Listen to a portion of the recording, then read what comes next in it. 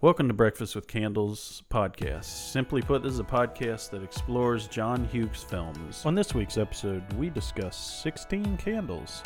Enjoy.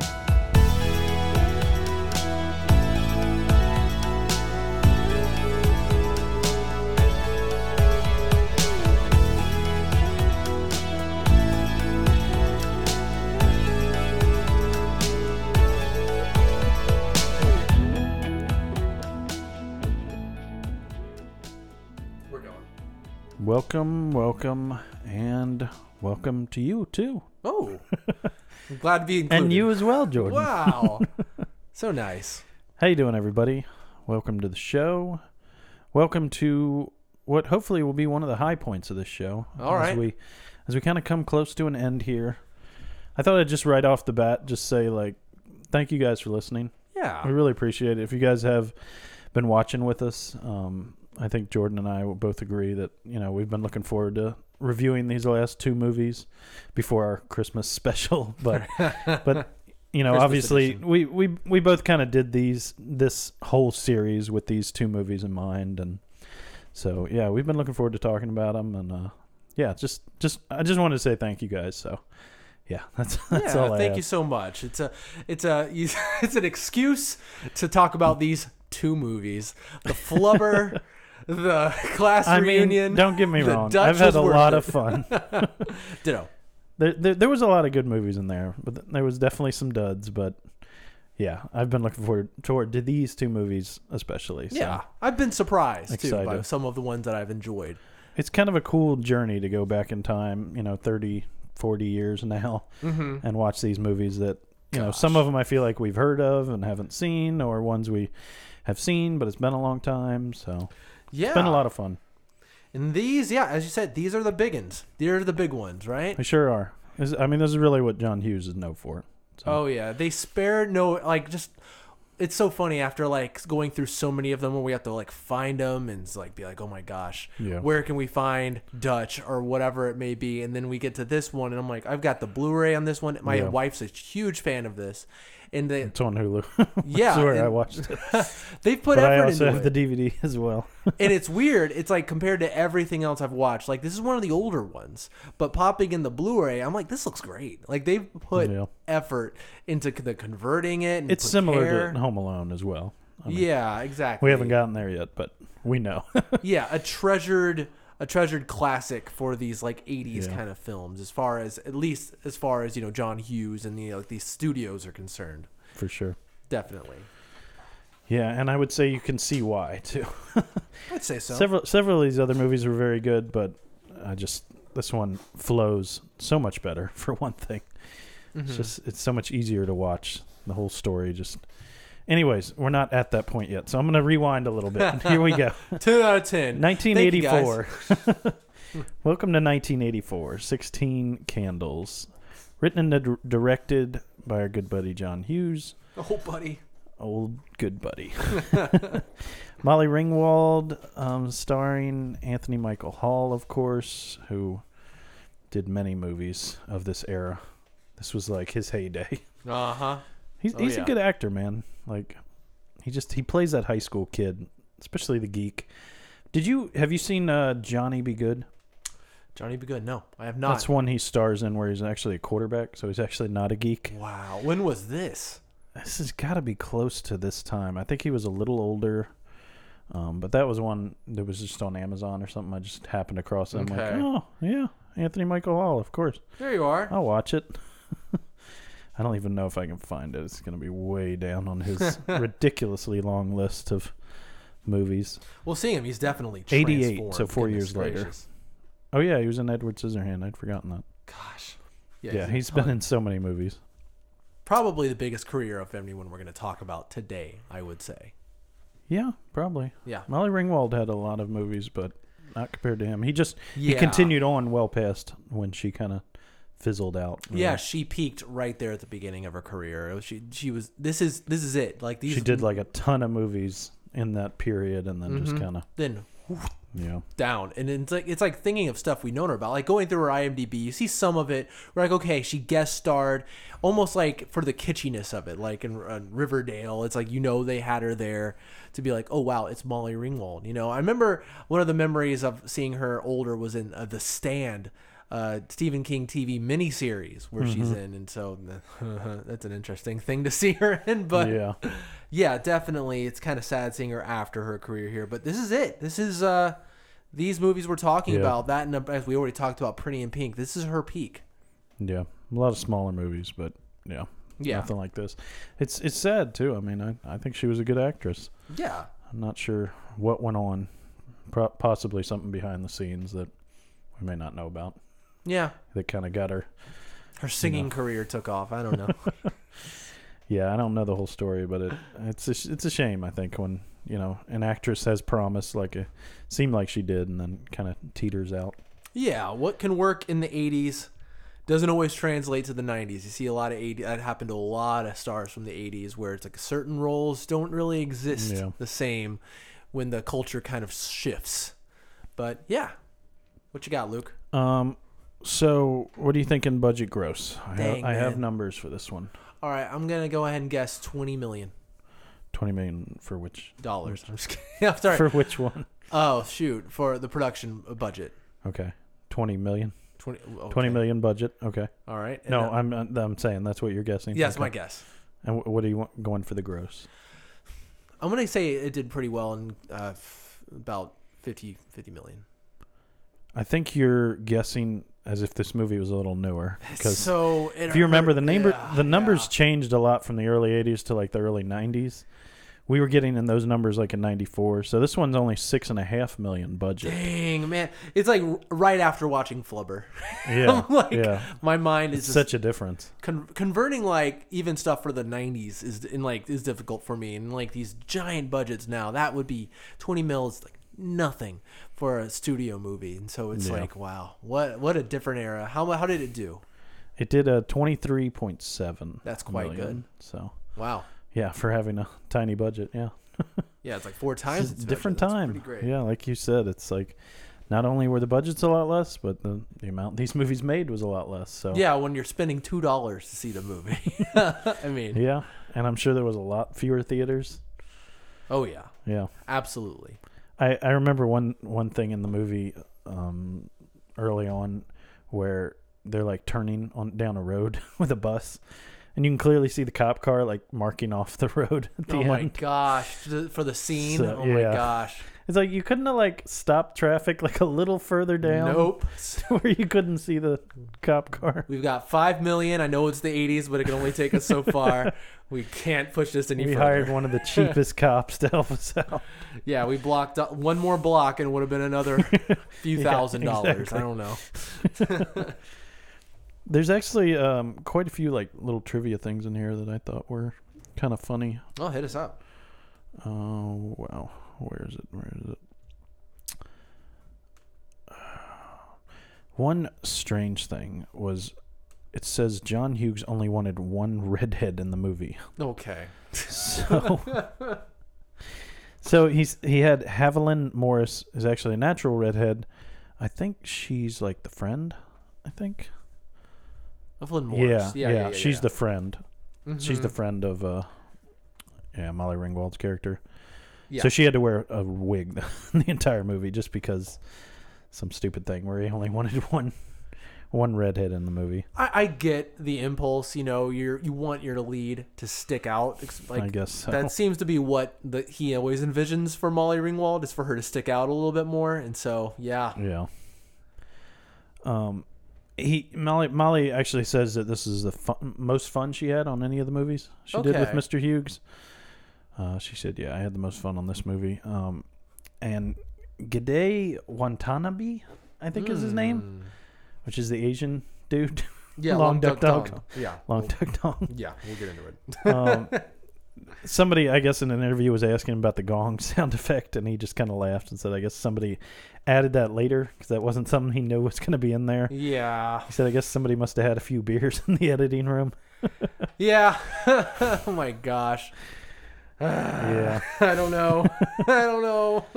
It's funny looking back on it, but yeah, it's something. It's definitely something. Obviously, Ooh. Yeah. Yeah, there was some other ones, but I don't know. I'm just gonna skip them. All right, good. I'm sure they were interesting, but yeah. Long Duck Dong, man, we'll get into it. So, do you want to go ahead and get into this movie? Sure. Luke, you've seen it. For one, I've only seen this movie, this is the second time I've seen it. I haven't seen it very much at all. I think early on when I was dating Amber, I think she put this one in front of me, and I watched it back then. But that's that was your first time? 5 years ago? Yeah, it was my first time seeing it. So it's even, and it's a weird when you watch something and you're like, okay, I'm going to have to talk about this. And so I'm paying attention to it and a little bit. Yeah, I know what you mean. Yeah, I'm taking notes and I'm looking at it. A lot more than you normally would. Exactly. I'm going to the kitchen. I'm getting some popcorn, pouring some drinks. I'm not just relaxing. It's the kind of movie it is, but also, by the way, it's not like a movie you have to really zone in and be like, oh my gosh, I missed a detail. How's that going to play into the? It's not like Flubber, where it's like you really got to pay attention. Oh, exactly. So much nuance in that movie, Flubber. Yeah. Misimportant plot twists. We get introduced to the family kind of early on here. Everybody's kind of getting ready for this wedding and clearly ignoring the fact that it's what's her name? Samantha. Samantha's, Sam's birthday, and she's slowly but surely kind of going into a huff here. Yeah, it seems everyone's really in a hustle and bustle because it's Samantha's big sister's wedding. Seems incredibly stressful in this house right now. Yeah. I've been in these environments several times. My sister got married. I know how it is. It's pretty stressful. So I kind of don't blame the family, honestly. No. It's you don't ever feel like they're super mean-spirited or anything like that. Especially later on, you get the feeling that they are not like this crazy, mean, dysfunctional family or anything like that. They just have a lot on their minds. They're the classic 80s family yelling at each other. You got the little brother saying obscene things. It's ridiculous. The dad, close the damn door, stuff like that. Just yelling. It's just, it's classic. It's fun enough. They have some fun quips here and there. I like when she's talking to herself on her phone. She has the whole internal dialogue. That was herself. You remember that early on? Yeah. She just picks up the phone and starts talking to herself. I thought that she had someone on the phone. I legitimately did. I thought it was a friend that we're going to meet earlier, but that's funny. No, I think she's just completely on a dead phone talking to herself. That's pretty funny. I could imagine this character doing that. So that's pretty funny. I like it. Then we get what I think is very iconic intro to the school. Yes. We get the John Hughes, just stereotypical punk crowd. We get our Richies. We get our geeks. We see everybody here. And we also see credits rolling. And I noticed one, I'm guessing you probably didn't notice because you probably don't know who this is, but Jimmy Iovine. I did not. Music supervisor for this movie. He started Beats with Dr. Dre and is now an exec at Apple because they bought out Beats. Huh. So he's been on stage several times during the Apple keynotes. How about that? He kind of heads up a lot of the music stuff at Apple. So interesting. Thought that was interesting. Not bad a job. The music is sufficiently fun in this movie. In this montage, you said it. It's a time capsule of the 80s. It's like if in a classroom setting, teacher, what was the 80s like? Just play this montage at the beginning here. You get a classic shot this of is what high school was, at least. It's like the movie knows. It's almost viewing itself from a nostalgic standpoint, even though it's in it. It's strange. It knows it's an 80s movie. It's strange. I think that's one of the things I like about John Hughes. It's just he encapsulated the 80s very well. There's something special about capturing the point in time that you're in. Yeah. It creates nostalgia almost immediately. I feel like this movie makes a movie timeless. It does. It's like you see it, and it's like you when you want to elicit feelings from a certain time, you pop it in, you're going to get it. And that's actually a skill. It's actually a good thing to do to capture culture in a way like that. I think he's really good at it here. That Empire Records that we talked about last episode, that would be another one that I think does that well. It's a big plus for that movie. So yeah, we get her talking to her friend at this point, just describing how much pain she's in because her family didn't. I mean, can we just say right off the bat, this is pretty manufactured drama here. Like this whole like they've forgotten my birthday thing. Like as much as I enjoy this movie, it is a pretty silly like thing to like power this movie. Yeah, I mean it's Sweet 16. It's.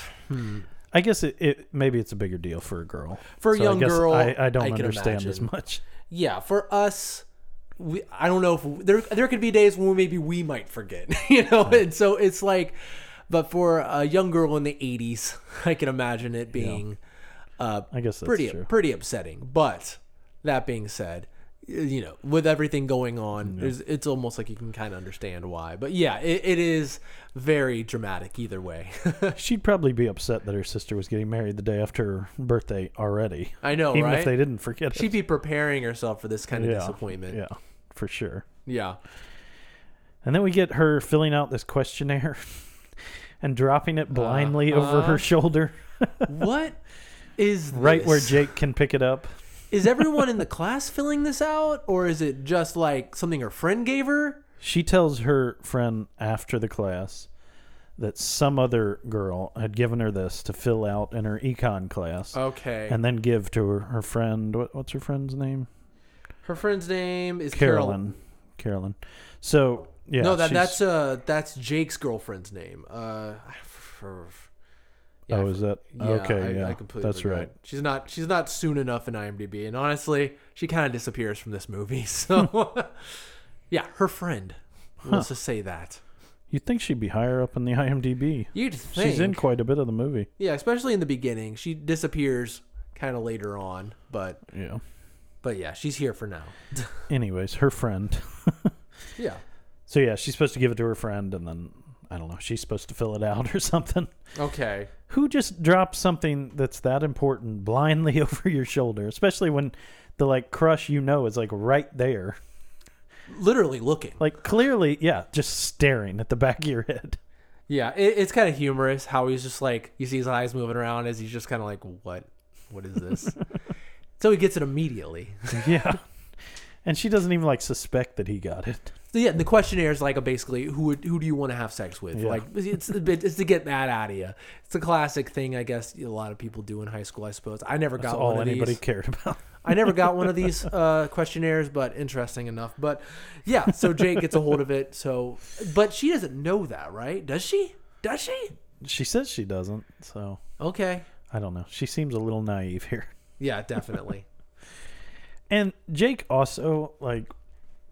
The whole dynamic where he's like questioning whether or not she likes him, I really don't understand that because he reads the questionnaire. She's always looking at him. He says she's always looking at me. So it seems kind of naive for him to be like, oh, I don't know. Is she into me? Like, come on, man. It's strange. Yeah, like, I mean. You're the jock who like everybody obviously likes. Like, it's not that big a question. It's like a foregone conclusion, you'd think at this point. He got the note. It basically says. Yeah.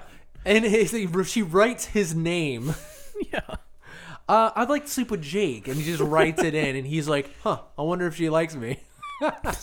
And she like underlines, no, he doesn't know. Like, which I would feel like you would understand. It's like, oh, she doesn't want him to know. Yeah, they don't bring up this questionnaire ever again. Like literally, ever again. The next scene, Jake's not even talking about it. He's with his friend doing I think it's actually a pretty funny scene where he's doing the pull-ups, but they're like not even they're really. Just standing they're there. just standing there, so they're just goofing around, which I kind of like.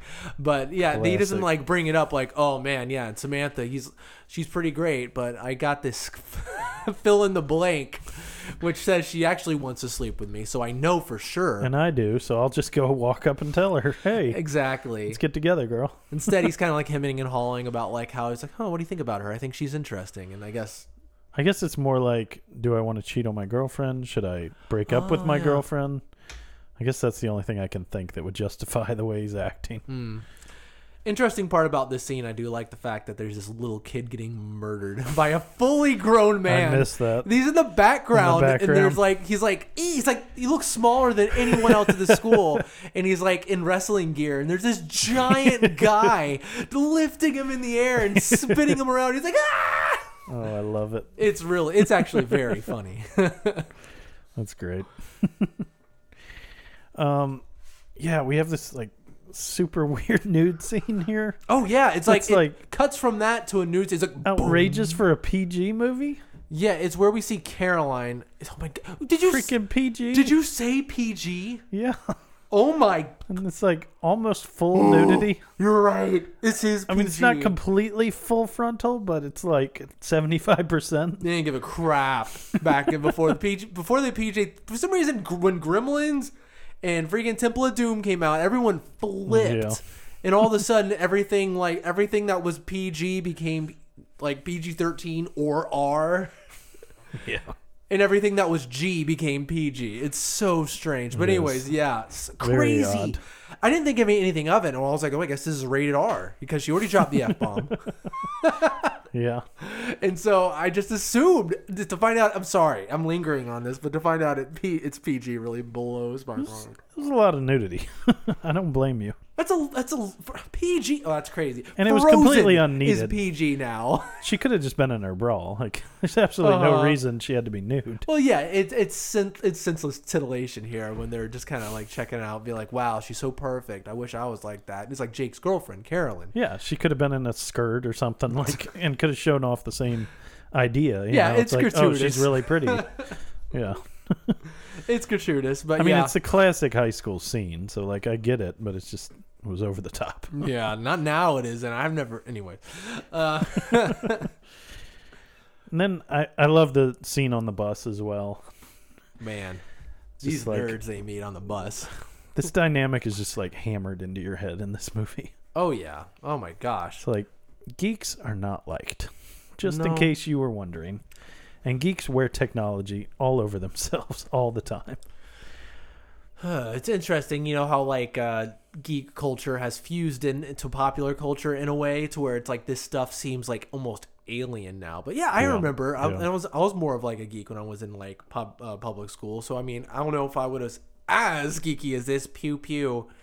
Whatever your no, I would not say you were. No, I don't think so either.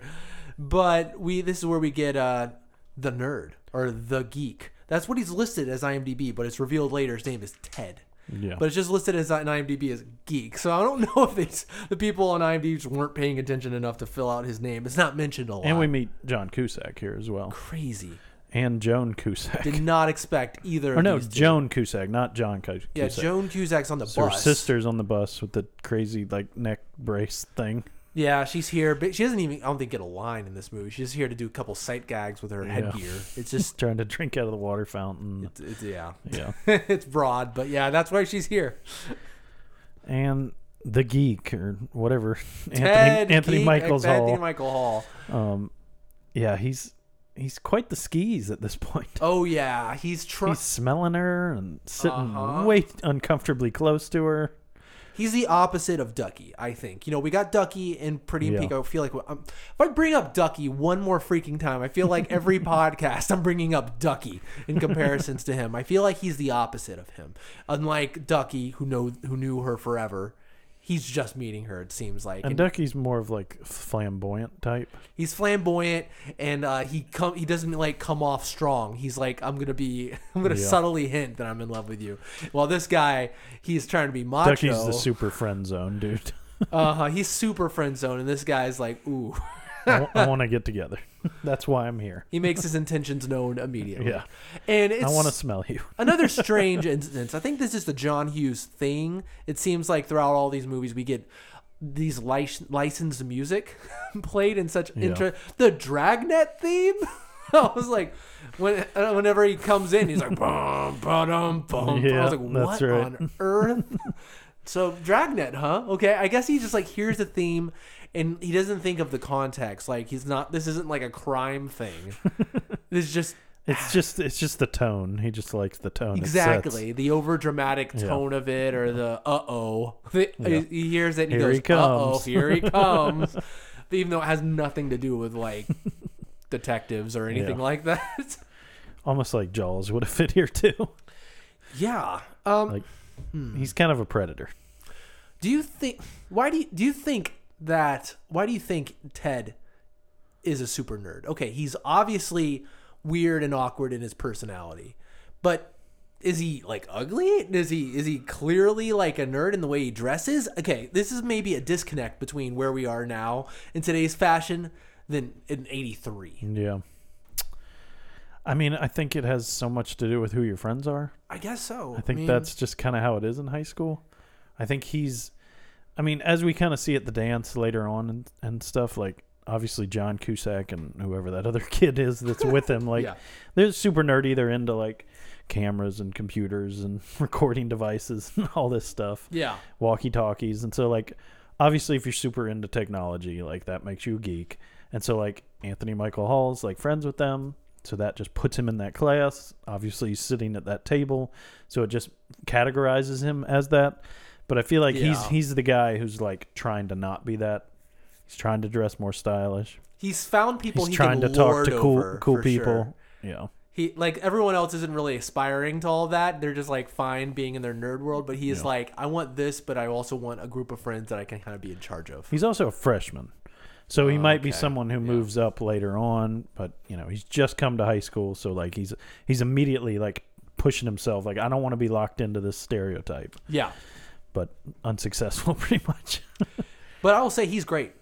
Yeah. I think he is really great in this. He pulls this off in a way, because, like, I never really bought into the whole Ducky thing. I'm always, like, kind of annoyed by him. But in this, I'm pulled in. I feel like he's not like, I know he's a skis ball, obviously. I'm not like, oh, you should be with him or anything like that. But he's funny. He's really funny in this. There's a self-awareness there to where he knows he's probably going to be blown off. But he's super relatable, too, for anybody who's been in this situation. And I've been there. So, like, I can totally relate to, like, you know, there's the cool girls that you want to talk to, and it's super hard to go up and talk to them. And when you do, you pretty much always get blown off. And so, he's super relatable. Yeah, great. And Sam gets home to just a nightmare. Her grandparents, they're just the worst. Again, Twilight Zone theme, just to incorporate, because we got the Twilight Zone theme before in the Great Outdoors, just to basically incorporate this whole theme to say these are weird people. I guess it doesn't have anything to do with sci-fi. He's right. These are strange folks. I'm gonna say, especially it's the grandparents of the father are ultra strange. I think the ones who. Which one of those?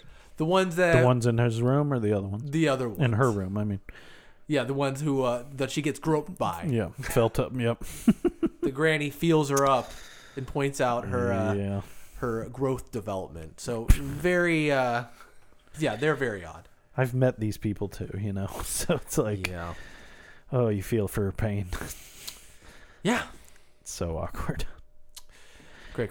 We also meet probably one of the more iconic characters, I would say, in all of John Hughes movies. Yes. Long Duck Dong.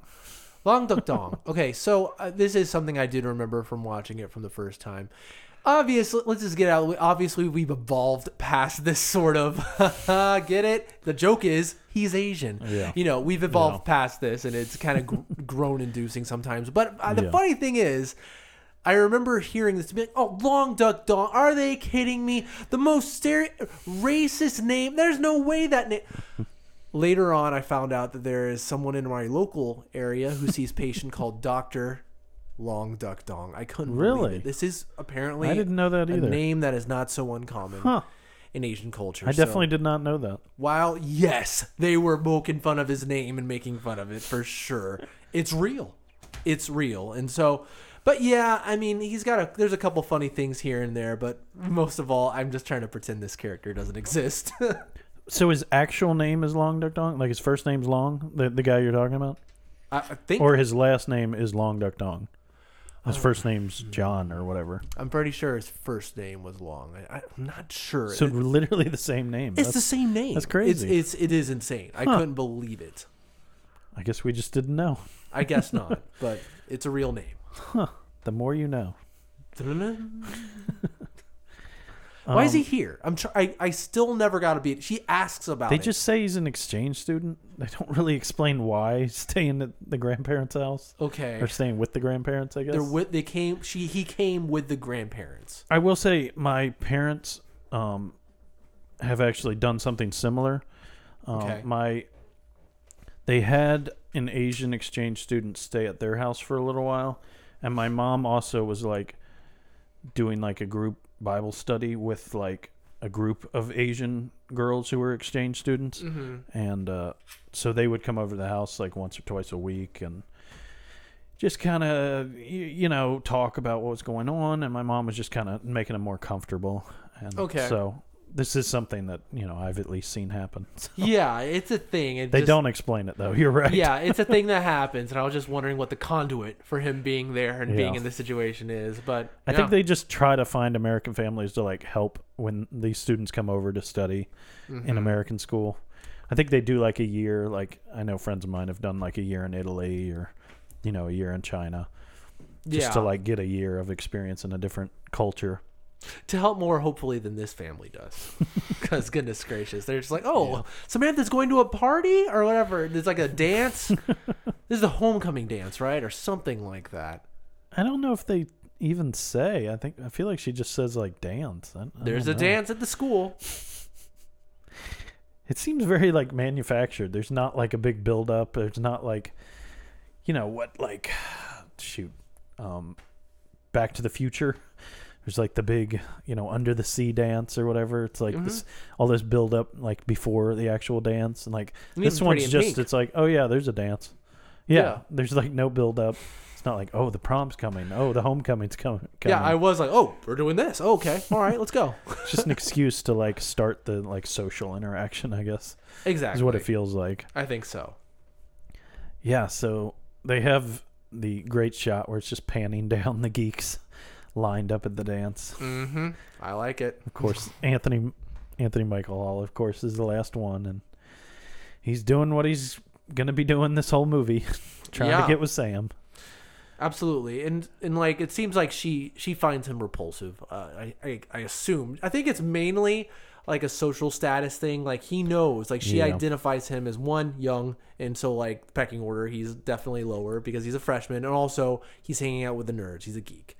And so, I think a lot of girls too want a bigger, taller guy too, and he's like a real small guy. Yeah, he seems much younger than discounts him. Yeah, not like Jake. Jake seems like he's 30 something. Oh my gosh. Yeah, he's driving a Porsche. Yeah. Goodness, it's a big plus.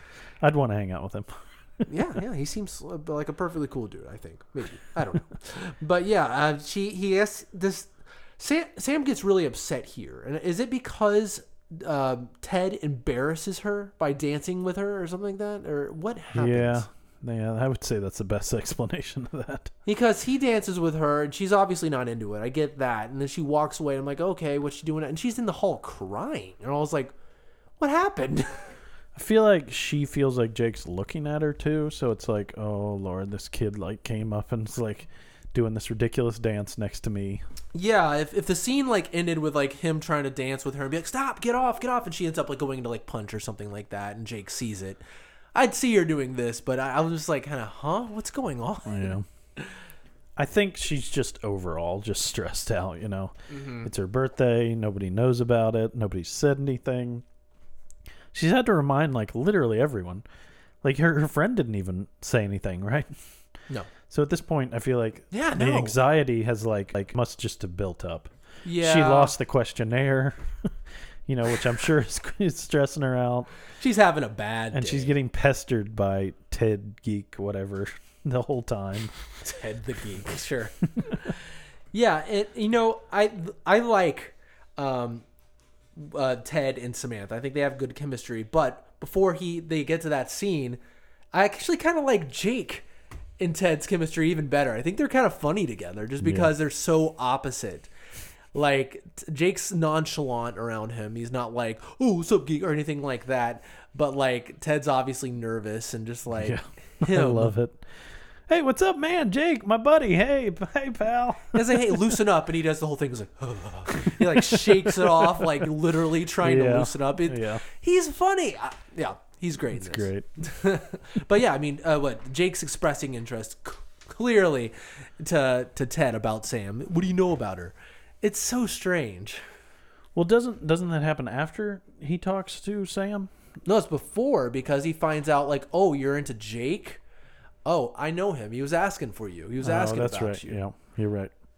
But it's just it's a funny interaction. But yeah, and it also establishes that Jake is asking about her, and he's clearly just looking for her. I don't know. He just seems to have his girlfriend that he's just not into, who also looks much older than everyone else. Yeah. She seems like a nightmare too. Oh my God, we'll get to that. Holy crap! Just super conceited. Just yeah. Yeah, that very self-absorbed. Doomed to fail, I guess we could say. But yeah, and this is where we get the scene where Ted has the conversation with They're hanging Sam. out in the car. Yeah, after, of course, Ted makes the bet that he's going to sleep with her and get proof. So, pretty douchey, but yeah. Yeah. Yeah. We want to see underwear. Girls' underwear. Underpants. Yeah. Like, oh, crap. Underpants, yeah. Oh. Crap. Was he just going to go rip off his own and bring them back? Absolutely. That's absolutely what he was going to do, or something So like stupid. that. Yeah. Very dumb, but yeah. Dang, they got me. That was obviously his plot. So yeah, I think there's like just a whole dynamic change basically in this conversation. Yeah. Like he kind of just realizes like he needs to like stop being like this, and like she can really be a friend. Like she doesn't like him. He's not gonna get anywhere in that department, but she's a pretty cool girl. Yeah. Like they can be friends in the future. They have mutual respect, which is the interesting thing about this. You wouldn't think that after when reflecting upon the movie, or definitely looking at the cover, this is the last time they have interaction as characters. Yeah. From now on, they will part ways and They never kind of go on interact different again. paths. Yeah, which it sounds like something that's ridiculous. Why would you do it? But it actually kind of works. You never lose track of either character, because these are like, I think this film focuses on those two more than anyone else, even more than like Jake, I would say. But you feel how they're interwoven into the story, even without them being on screen together. I think this is all you need, to be honest. Yeah. Anything else might kind of muddy it up a little bit, but no, it's a pretty interesting and pretty good conversation. It's That's what I'm saying. I feel like it's a whole dynamic change for Ted at this point. He's just on a different path with a different goal from now on. It's like, I still want to be cool, but like Sam's a person like I can be friends with, but yeah, I'm not gonna like keep messing with her and sniffing her hair, being God. ridiculous, or just trying to jump on her when he's like, "Oh, my gosh, I'm sorry." He's kind of, it's okay. Ding. I'm sorry. That doesn't mean do it again. Yeah, pretty funny.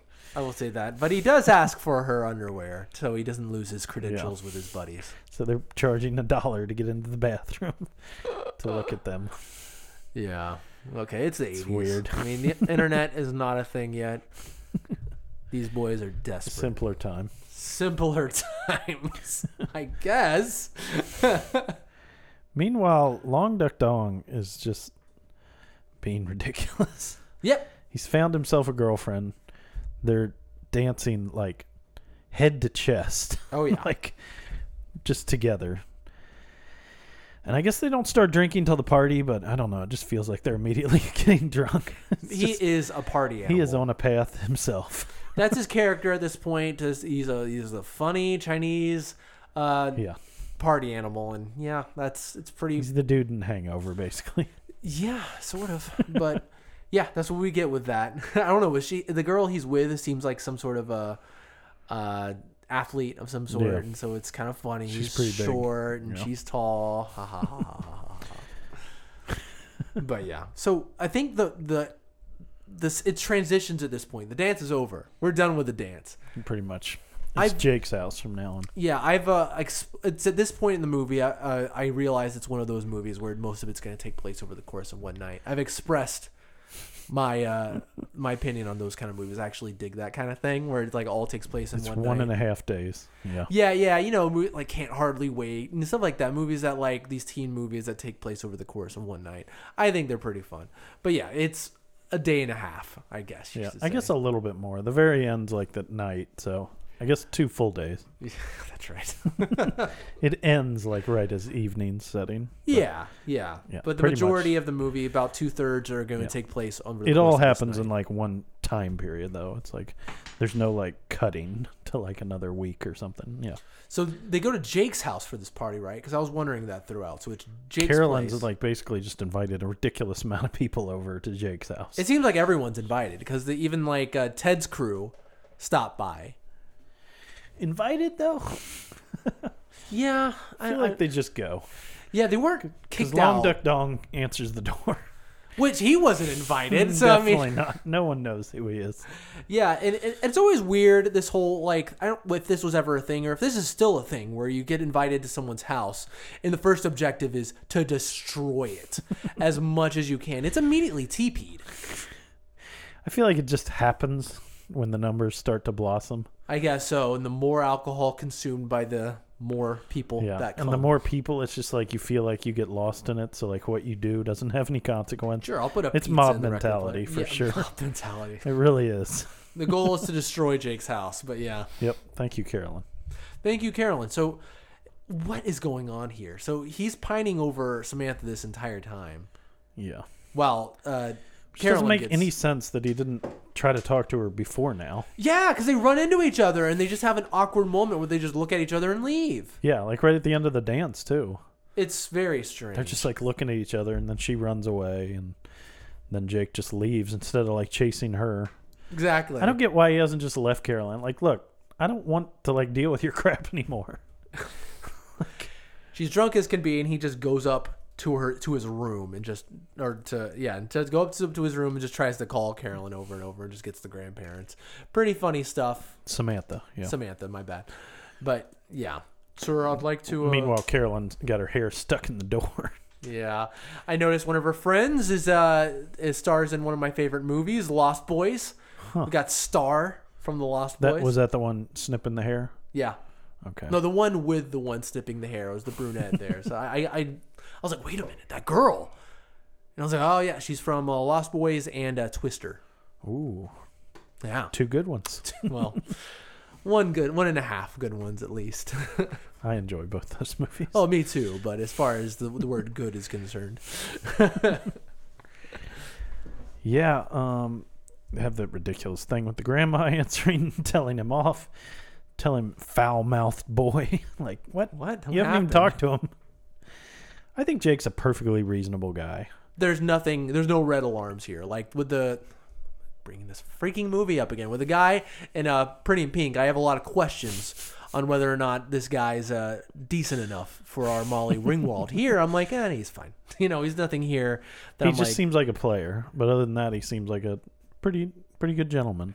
Yeah, there's nothing really wrong with him that's sticking out, or so it seems. But he's very reasonable to Ted. I mean, yeah, he's never doesn't mistreat Ted, and he easily could. Exactly. He's in his house after discovering, because he comes down and everybody's gone except maybe Carolyn, and like everyone's gone, and he's surveying the destruction of his parents' home. He is way too chill about way this. Too calm. He's like, what a disaster. He's the opposite of Tom Cruise and what's that movie? What's the Risky Business? Yeah, Risky Business. Yeah, the end of that movie. You never come back. You would leave and never come back if you've done this. Just burn that house down. Burn the evidence. Destroyed.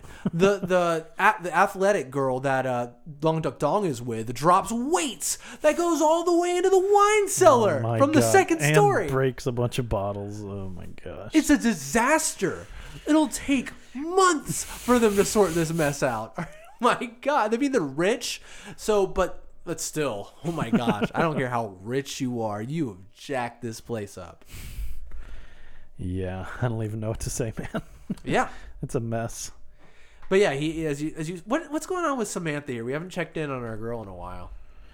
This is kind of around the time I feel like the dad is apologizing to Sam. Yes. She's trying to fall asleep on the couch. She's been bound.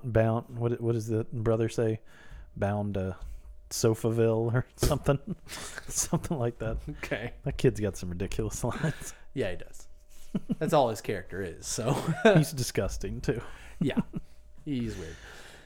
And the dad and Sam kind of have I don't know if I think the mom's conversation is after this, but yeah, she has 2 meaningful conversations with her parents basically, and there's some character building here, like kind of humanizing the parents, showing that they're not really careless. They just have forgotten, and they deeply care about Sam, but it's just been a crazy freaking day. It's nice. I think it's a nice scene. It's played well between the two of them. He's legitimately sorry. You immediately identify him as a nice dad. He empathizes with her situation with the boy and all that stuff, and it's nice. Yeah.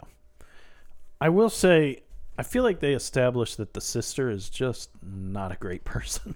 Self-absorbed. She's marrying somebody in the mafia.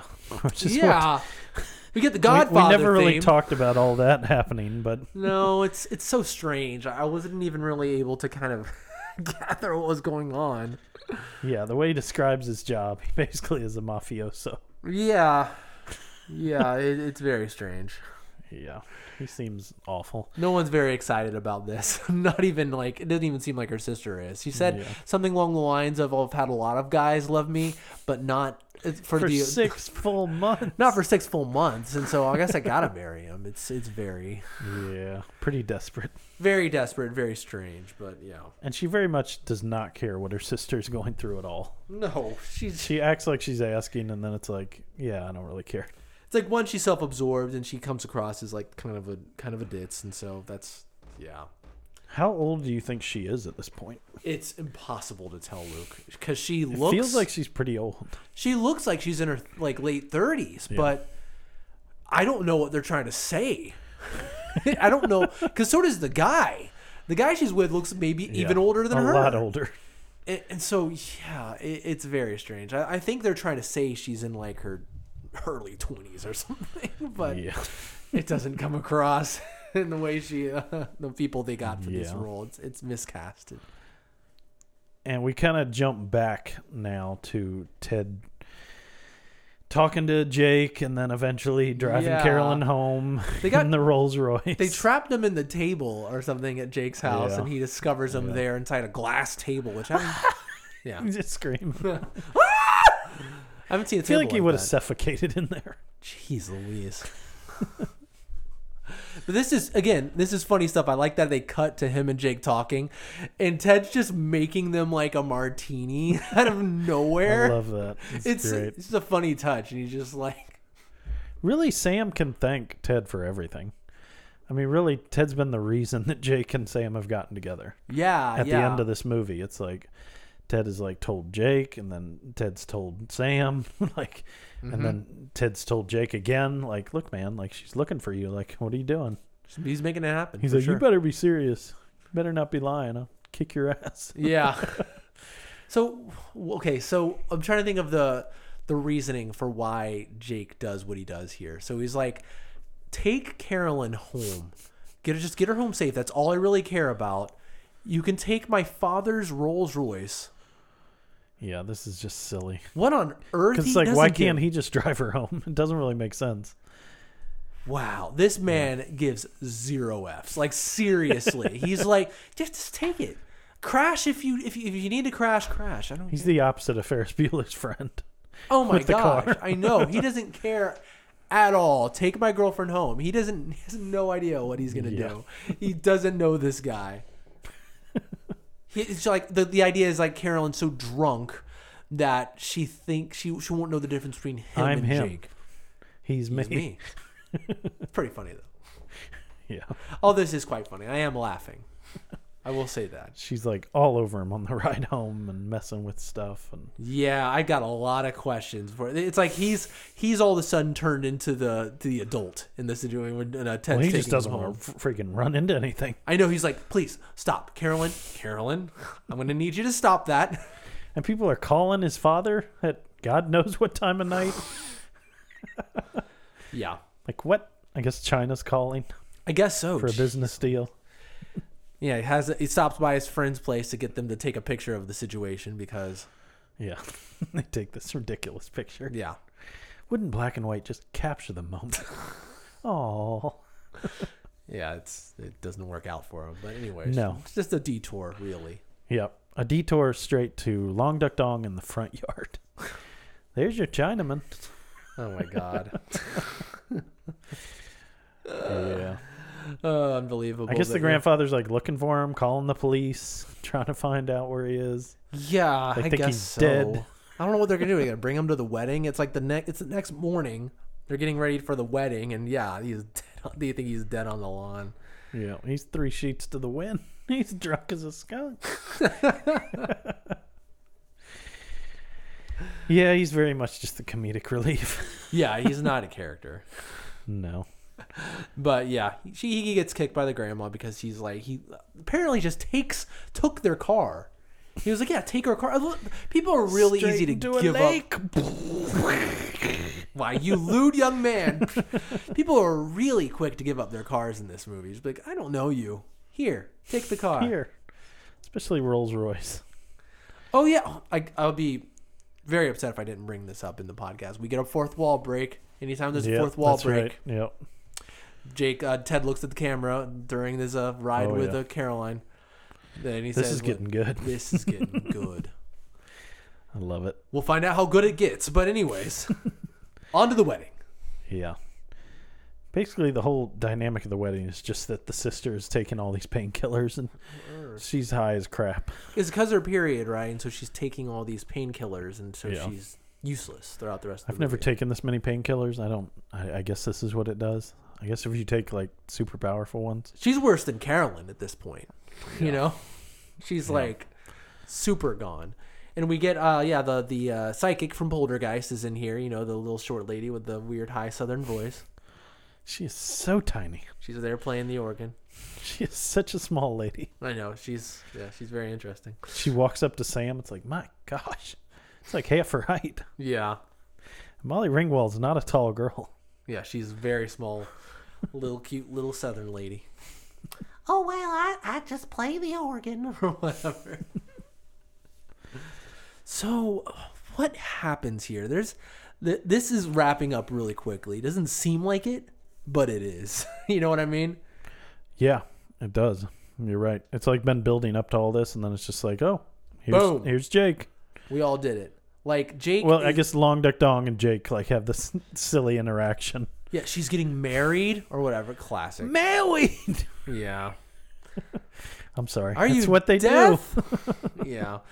Yeah. And so he's, I guess, going to go to the wedding, but it seems like Ted and Caroline are there too. They guys pass out. And what happened here? And so, like, I figured they just fell asleep. I feel like there's something cut here too. Definitely. It must have been a different movie, but there was a movie where I feel like I saw where like the geek like acts like he's asleep and then like wakes up when the other girl there must have been another movie. Was it Weird Science? I don't know. Maybe we talked about it on this podcast. Maybe it was. You know what I'm saying though? Yeah. Like this same kind of thing happened. Then he acted like he was passed out and then he woke up like, oh, what happened to us? Because it really feels like that scene got cut out of this part. It does where feel he like weird. falls asleep real quick and like, oh, I'm out. Oh, whoa, what happened? Because at first, like, okay, so he asked like, did what happened? What I think what happened? Like he's basically asking, oh, did we have sex? And like, I'm like, what? I think so. Is that a question? Like, I can't believe it. Like, because he's not drunk. Yeah, it's weird her answers. Like it doesn't really make sense. No, not at all. He's like, did I enjoy it? What I mean to say is, did you enjoy it? And he's like, I feel like I did. And I was like, what? Yeah, she would not answer any of these the way she answers them. What happened? Exactly. It's so strange. She's so calm. And she's like, oh, what happened to your hair? He's like, your guess is as good as mine. It's like, wow. Yeah. And so it's I guess they're together now. They break, him and her and It's Jake just break like, up. this is what you want to happen, so this is what we're going to let happen. Yes. That's exactly right, Luke. Yeah. And then Jake shows up to Samantha's wedding. Yeah. Which obviously is not, but yeah, it's kind of like this feeling where like Samantha, I feel like, is kind of reached like her lowest point here, where she went to get the veil, she comes back, everyone's gone, and it's like, are you kidding me? You forgot my wedding. I didn't even get to say goodbye to my sister. Like, she's got to be feeling terrible, and then she sees Jake. I feel like that's the whole dynamic they're setting up here. And it's good. It's a good dynamic. Yeah, she is bewildered here in this scene, to say the least. It's like she's doing this thing. She doesn't really know how to react. She barely even looks at him, really. She's like, I have to go to reception. And she's like, no. I mean, I don't have to. Which doesn't make any sense. You're not going to your sister's reception? Like, what? Nope. Crush is here. It's your sister's wedding. Nope. Crush is here. To be honest, I wouldn't want to go to this reception either. She's going to make a fool of herself at this thing. Can you imagine how the speeches are going to go? Yeah, they should just be like, let's do the reception tomorrow after she's sobered up. Yeah, we'll maybe do a post-wedding reception. We're going to do the honeymoon. Let her sober up. Yeah. It's not going to be great. Leave her in a padded room for a little while. Yeah, and we'll come back. So I don't know. But anyways, yeah, she gets the approval from the father. They go back home. He just gives a thumbs up like, he's got a Porsche. Nice. They sit on top of the table. Blow out her 16 candles. And they blow out the 16 candles on a cake that's there. Yep. Yeah. What did you wish for? It's already come true. Yep. But yeah, so I think feel it's a really good way to end it. Yeah, it's very fitting into what this movie is. And I think I was thinking about this. I don't think there's a lot of movies like this now. It's almost like a genre of its own, which I would kind of dub an 80s fairy tale. And so it has kind of the same logic as an 80s, as a fairy tale. You know, It's like, why did that happen? Why did that work? It doesn't matter. It's what you want. It doesn't feel like an intellectual need. It fills an emotional need. And I feel like this movie accomplishes that pretty well. Yeah. You know, to where it's like, okay, it gets you where you want to go. Exactly what you said about Ted and Caroline. It's like the Slipper and Cinderella almost. That's exactly right. It's like this works for our ending. Why would this happen? Because you want it to happen. Yeah, because it feels good. Yeah. It's wish fulfillment. That's exactly what it is. And because we do what we want. Yeah, and it's self-aware, I think, in that sense. It's not trying to be like, to have this like logic interwoven. Yeah. It's a high school fairy tale. And I think it plays that part quite well. I think it's entertaining and funny, and I think what it does and what it goes out to do, it works. For sure. Yeah. Sorry, I'm jumping the gun here. No, you're not. With my opinion of the thing. No, you're exactly right, and I think you covered most of it. I mean, I think my biggest thing that I think I love about this movie is just how well I feel like it flows from scene to scene. It's just, it's like you develop characters, I think, in a pretty good rate. You don't really dive deep into any of these characters, which I always like a little more character development in my movies. I find it awesome when we like develop like a real sense of like why this person like wants this thing, or why this person is being hurt by the, whatever the dynamic of the movie is. Yeah. And I don't feel like we get that here, but that's fine. It's not that kind of movie, it's not scripted that way. So it's fine, but we get enough character development of Molly Ringwald and Ted, and not really Jake, but I would have liked. One thing I noticed with my notes, they're a lot shorter than a lot of these other John Hughes movies, where, there was just like, what is it, Uncle Buck? Like my notes were like 3 pages. It's like they're just scene after scene, like developing different dynamics in each scene. And this movie, there's a lot fewer scenes. I'd say like half as many scenes. It just it doesn't cut as often, and it might even be a little bit shorter of a movie, but. We don't get a lot of development with Jake, which I would have liked, but Molly Ringwald and Ted, I think, were a great dynamic. Like you said, really the movie focuses on their dynamic. It's like these are two like people on two different paths that have like two different high school experiences, and you really kind of get like a bird's eye view from their point of view. Yeah. And I think that's one of the things the movie does very well. It just shows you the high school dynamic of the 80s and what these kids go through, and like I said, it flows really well. So I'll second what you said. That not only when it comes to Jake and his character, what I could have used more is it wouldn't honestly take much, because as I said, in a fairy tale, in Cinderella, we get interaction between the prince and Cinderella at the ball before they end up together. There's some interaction, there's a connection. Yeah. Even Snow White, one of the more basic ones, we get interaction at the well and before the end. And the dance. Yeah. You're saying. So it would have been nice if we got one bit of conversation that would be like, why Jake's like, this is why I want to be with her. Because really all we have is he picks up a note and it says, And she doesn't even go to the party. No. So she could have been at the party. She could have interacted with him at the dance. But... Yeah. It helps that Jake does explicitly say to Ted that, look, I can have any girl I want. It's not about like that necessarily. There's just something about her. I'm looking for the long-term thing, and I'm looking for something real. So it makes the audience feel safe that Jake isn't there just to kind of He's not a hook skis. up. He's not skis to be like, oh, I'm attracted to her. I'm going to hook up with her and leave for another Caroline. Yeah. But yeah. So that being said, I could have used one interaction. It will only take a few lines, but really they don't really talk to each other. They don't really know each other at all. No, they don't really have any dialogue other than, hey, you want to get out of here? They just like how each other looks. Yeah, pretty much. I like the look of you. Yeah. I fancy you. But no, it's the fairy tale thing. For a fairy tale sense, we've been given all we've needed with there's something about her. Because that's what he says. The slipper fits, yeah. The slipper fits. There's something about her. There's something magical that is bringing us together. And so that's fine. Because that's the type of movie that it is. And I think it plays into it. Like you said, it was supposed to be filmed like with a day and a half, 2 days, whatever. So it does make for like a little less opportunity to develop like as many of those scenes. So yes. In that way, it limits itself. But yeah, for sure. Cool. Really, really good movie overall, though. Yeah, I agree. Oh, we have a theme song. I forgot to mention the theme song. For some reason, like I remembered the theme song more than anything else in the movie. I was like, there's a theme song, and I know it says the name 16 Candles. For some reason, like I had forgotten that. Yeah, it's right at the end of the movie. For some reason, I thought it was at the beginning because I just like heard the theme, and I was like, oh, it has a theme song. You gotta love it when a movie has a proper theme song. It's not played throughout like a movie like Once Bitten or something like that. Oh, man. That's a good one. Yeah, for a Jim Carrey retrospective. It'll be one of the first. Our next movie has a theme song that it kind of took on as its theme. Yeah. And it's going to be Breakfast Club. So Breakfast Club is our big finale. It'll finish out October.